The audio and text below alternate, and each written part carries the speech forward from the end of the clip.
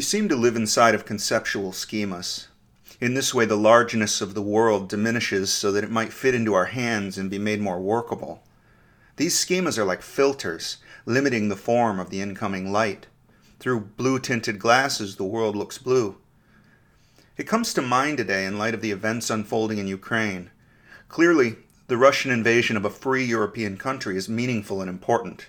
Our attention is captured for good reason. But witness the way in which the media and the opinions of people who hold forth online forces this event through the pre-built slot of intra-American political narratives. Knowing very little about the decades-long situation in Ukraine, the intrigues and ambitions of Vladimir Putin, world affairs and economics, the onlooker at home smirks to himself, or to herself and anyone else who will listen. Look here, evidence that my prior opinions are correct. Former President Trump is the hero and savior I always claimed he was. Or, alternatively, given a separate but just as illegitimate lens, look here, evidence that my prior opinions are correct. Former President Trump is the disgusting villain I always claimed he was. There's no capacity to learn anything new, to find unknown truth from behind such a lens. There's only the search for and the inevitable verification of existing biases. The assumptions we start with thereby limit our perceptions and make us ignorant. Take, for example, what President Biden's climate czar, John Kerry, was just reported to have said about the conflict in Ukraine. Paraphrasing, he said that he's concerned this war will distract our attention away from the problem of climate change, and that Putin will help us stay on track with what we need to do for the climate. Sorry, John, but what the hell are you talking about? Something tells me that Vladimir Putin doesn't give a damn about Western environmental initiatives. As far as I know, more than half of Russia's income comes from the export of oil and gas. Let's hear next from the public health czar. Well, I just hope that Putin remembers to have his soldiers wear their masks at all times and maintain social distancing while they're shelling Ukrainian cities and shooting the citizens. Obviously, the climate czar's comments are tone deaf because he is looking at the situation through an inappropriate frame. It's like a televangelist responding to an earthquake by railing against gay people. It doesn't make any sense. It's a kind of self-imposed ideological blindness. The more single-minded the person commenting, the more limited is their vision. Not everything in the world is about you and your thing. It's just possible that Putin has ideas and ambitions which, while antithetical to Western democracy, are indifferent to whether or not Donald Trump is an asshole. As mature, free-thinking, responsible adults, we should try to determine what is happening, why it is happening, and what should be done about it. The dopamine kicks of self-serving tweets and headlines is making us stupid, and we're doing it to ourselves. We aren't naturally this dumb. This podcast is not about politics, and it's not about current events. It's about science as an approach to understanding the deep problem of consciousness. The function of science is to eliminate bias. By using appropriate controls and blinded statistics, we try to determine the unvarnished facts.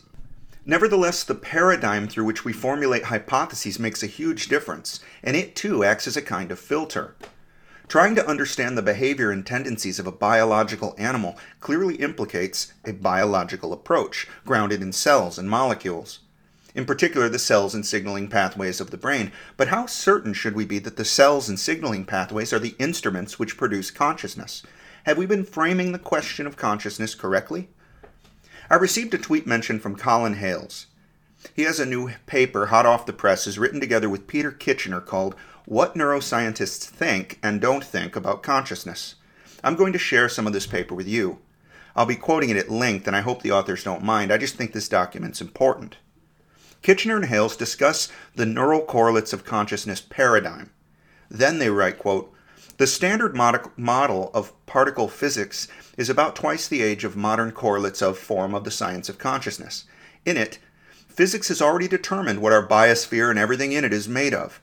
It is effectively entirely electromagnetism. This idea applies to anything made of atoms from the table of elements at a spatial-temporal scale above that of atomic particles comprising atoms, electrons, and nuclei. At the atomic level and above, we and our host environment are defined by three things: space, an electromagnetic field system impressed on space due to subatomic charge and spin content tightly bound up with the subatomic mass, and a gravitational field impressed on space due to subatomic mass, functionally inert in context because it is more than 16 orders of magnitude weaker in force transmission than electromagnetism. In rough terms, at the intraatomic scale, EM fields occupy the space occupied by an atom to the extent of at least 14,999 parts in 15,000. The remaining one part is the interior of electrons and nuclei. When you add in the space between atoms, the proportion of overall spatial occupancy by electromagnetic fields is far higher. We humans are nearly entirely EM field objects. In our context of the brain, when we use the words material or physical, these words refer to electromagnetic phenomena. Therefore, the question, what is it that we are being, has an answer in the Standard Model. We are being electromagnetic fields from the atomic level up. Brevity demands that we avoid going into a discourse on the details, defending it right down into the subatomic intricacies and across the four fundamental force quadrants of the Standard Model. The Standard Model's electromagnetic quadrant, atomic basis of our biosphere, is just a basic, well-established, and proved fact of the physics. More important is how this basic fact impacts the science of consciousness. What is it like to be EM fields when the EM fields are configured in the form of a healthy, awake, alert human brain? To be such a configuration of EM fields is, under the right conditions, to be conscious. That is, fundamental physics has already prima facie determined a bottom-up fundamental origin of a first-person perspective, electromagnetic fields. There is literally nothing else there but a functionally irrelevant gravitational field and space. The endogenous electromagnetic field, expressed by the atomic-level componentry of the brain, entirely fills the space occupied by a brain, spilling out from its generating tissue into the surrounding tissue and beyond the skull. An electromagnetic theory of consciousness merely points out that basic fact and explicitly holds particular aspects of the brain as an electromagnetic field accountable for a first-person perspective. As a bottom-up claim made with well-established fundamental physics, such a proposal has a clear, critical advantage, giving it priority." Unquote. Colin convinced me of this argument in our personal communications last year. This is reflected in my second paper on the Temporally-Integrated Causality Landscape, TICL. This is from my paper. Quote, "The TICL framework assumes that consciousness of contents is an emergent property of a sufficiently complex system. Consciousness of contents requires a unified structure of causality, with differentiated structures of causality contained within it. The TICL suggests that a unified and sustained thalamocortical electromagnetic field structure must coexist with nested and dynamic subsystemic electromagnetic field structures in order for consciousness to emerge. In contrast to IIT, integration among components of a structure is not predicted to correlate with consciousness unless there are subsets of components with higher levels of integration to be appreciated by the wider structure. Thus, a physically nested arrangement is necessary, according to the TICL, for the consciousness of contents." Unquote. I don't think an electromagnetic field is sufficient for consciousness any more than an electromagnetic field is sufficient for being a rabbit, or a hat, or a rabbit in a hat with a bat. These structures, rabbits and hats, are electromagnetic in nature because they are composed of matter. Pulling the rabbit out of the hat is an electromagnetic event. So the authors of this paper are not suggesting that the brain is special in this regard. They're saying that consciousness is dependent upon a particular aspect of the brain's electromagnetic structure and function. In my second paper on the TICL, I recognize this explicitly. Kitchener and Hales are arguing that rather than focusing on the computational aspects of neural tissue that correlate with conscious experience, we should consider the electromagnetic aspects of that tissue. I know that Colin is interested in artificial intelligence, so this research direction implies the further advantage that neural tissue is not necessarily required for conscious being. On that, too, I'm in agreement.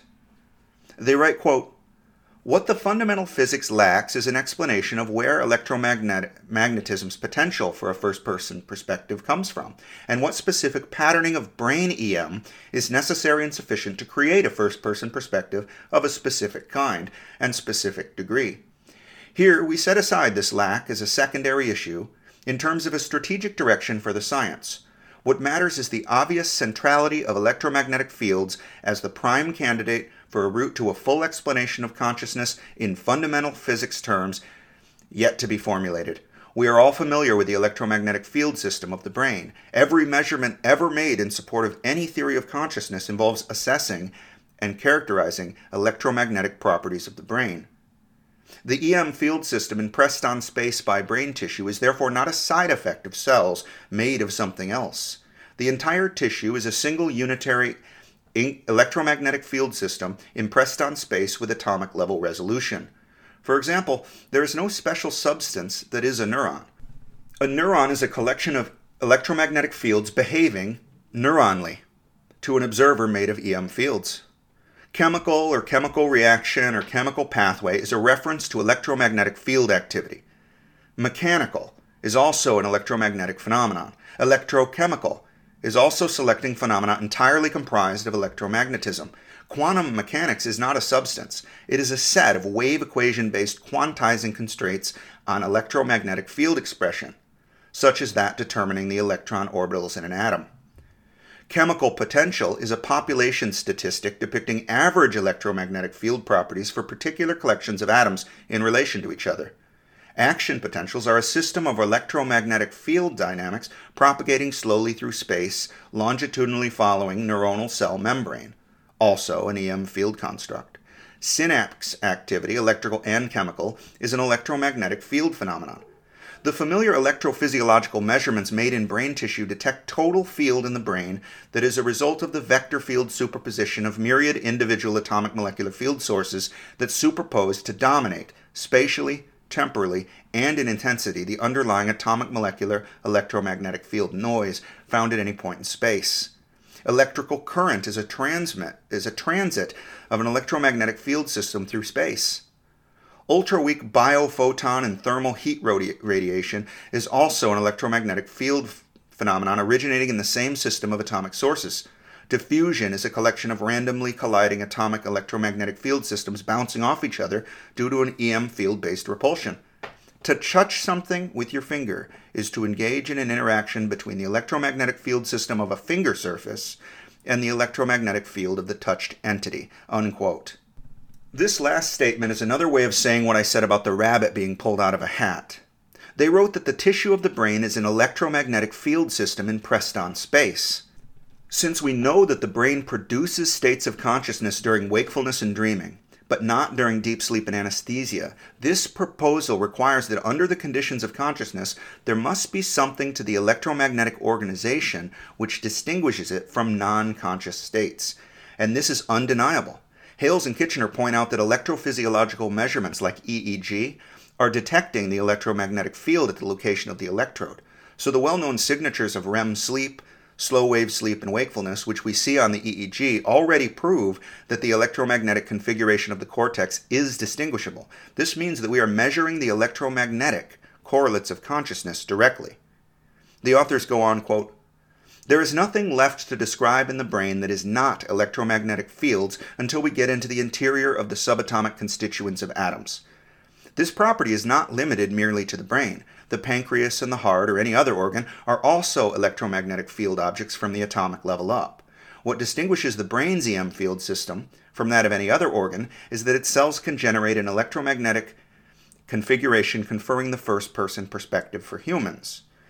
We can apply the same consideration to previous attempts to explain consciousness using top-down abstractions of aggregations of particular formations of EM fields construed as information, signal processing, computation, thalamocortical loop, entropy dynamics, resonance, reciprocal loops, function, behavior, and many others.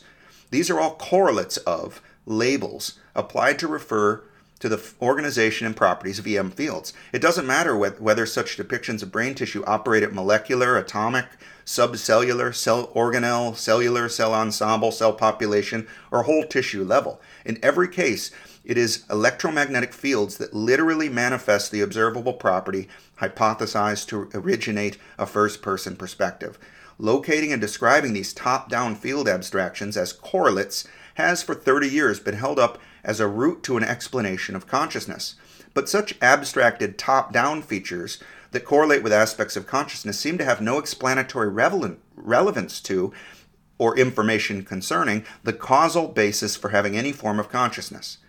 An electromagnetic theory of consciousness seeks an explanation in a separate fundamental physics account of how being, bottom-up, electromagnetic fields actually originates a first-person perspective."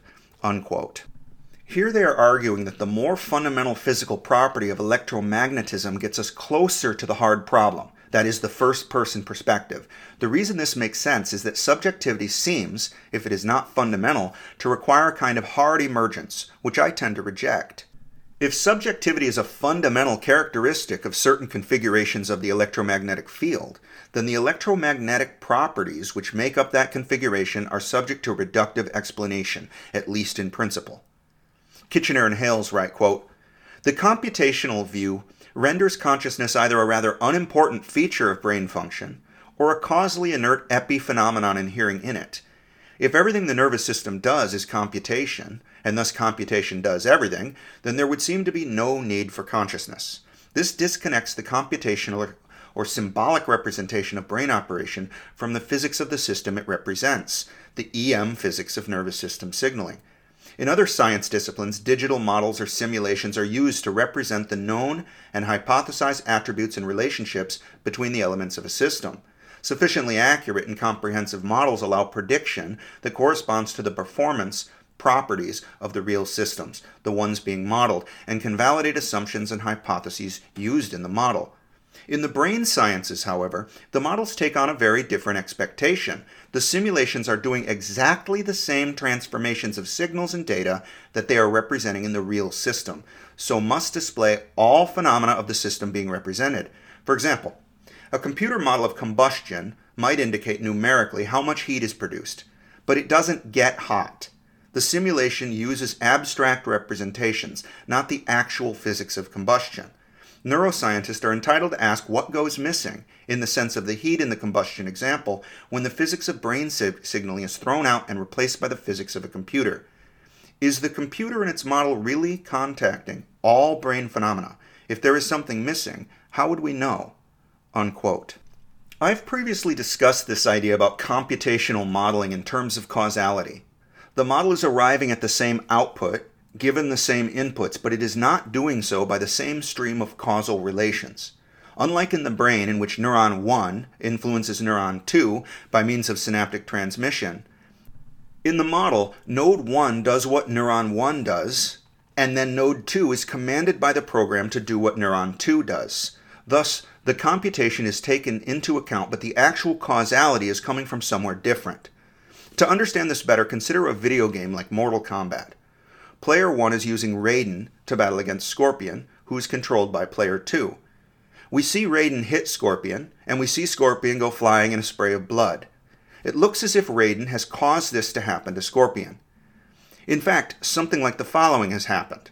Player 1 has hit buttons on his controller, which are registered by the program. The program computes, given that input, whether the appropriate conditions have been met for Scorpion to be hit, something like an if-then statement. Since the if condition has been met, the program instructs the display to show Scorpion flying away in a spray of blood, a graphical output. In addition, the program computes the new life total for Scorpion and instructs the display to reflect that. Raiden exhibits no actual causality upon Scorpion.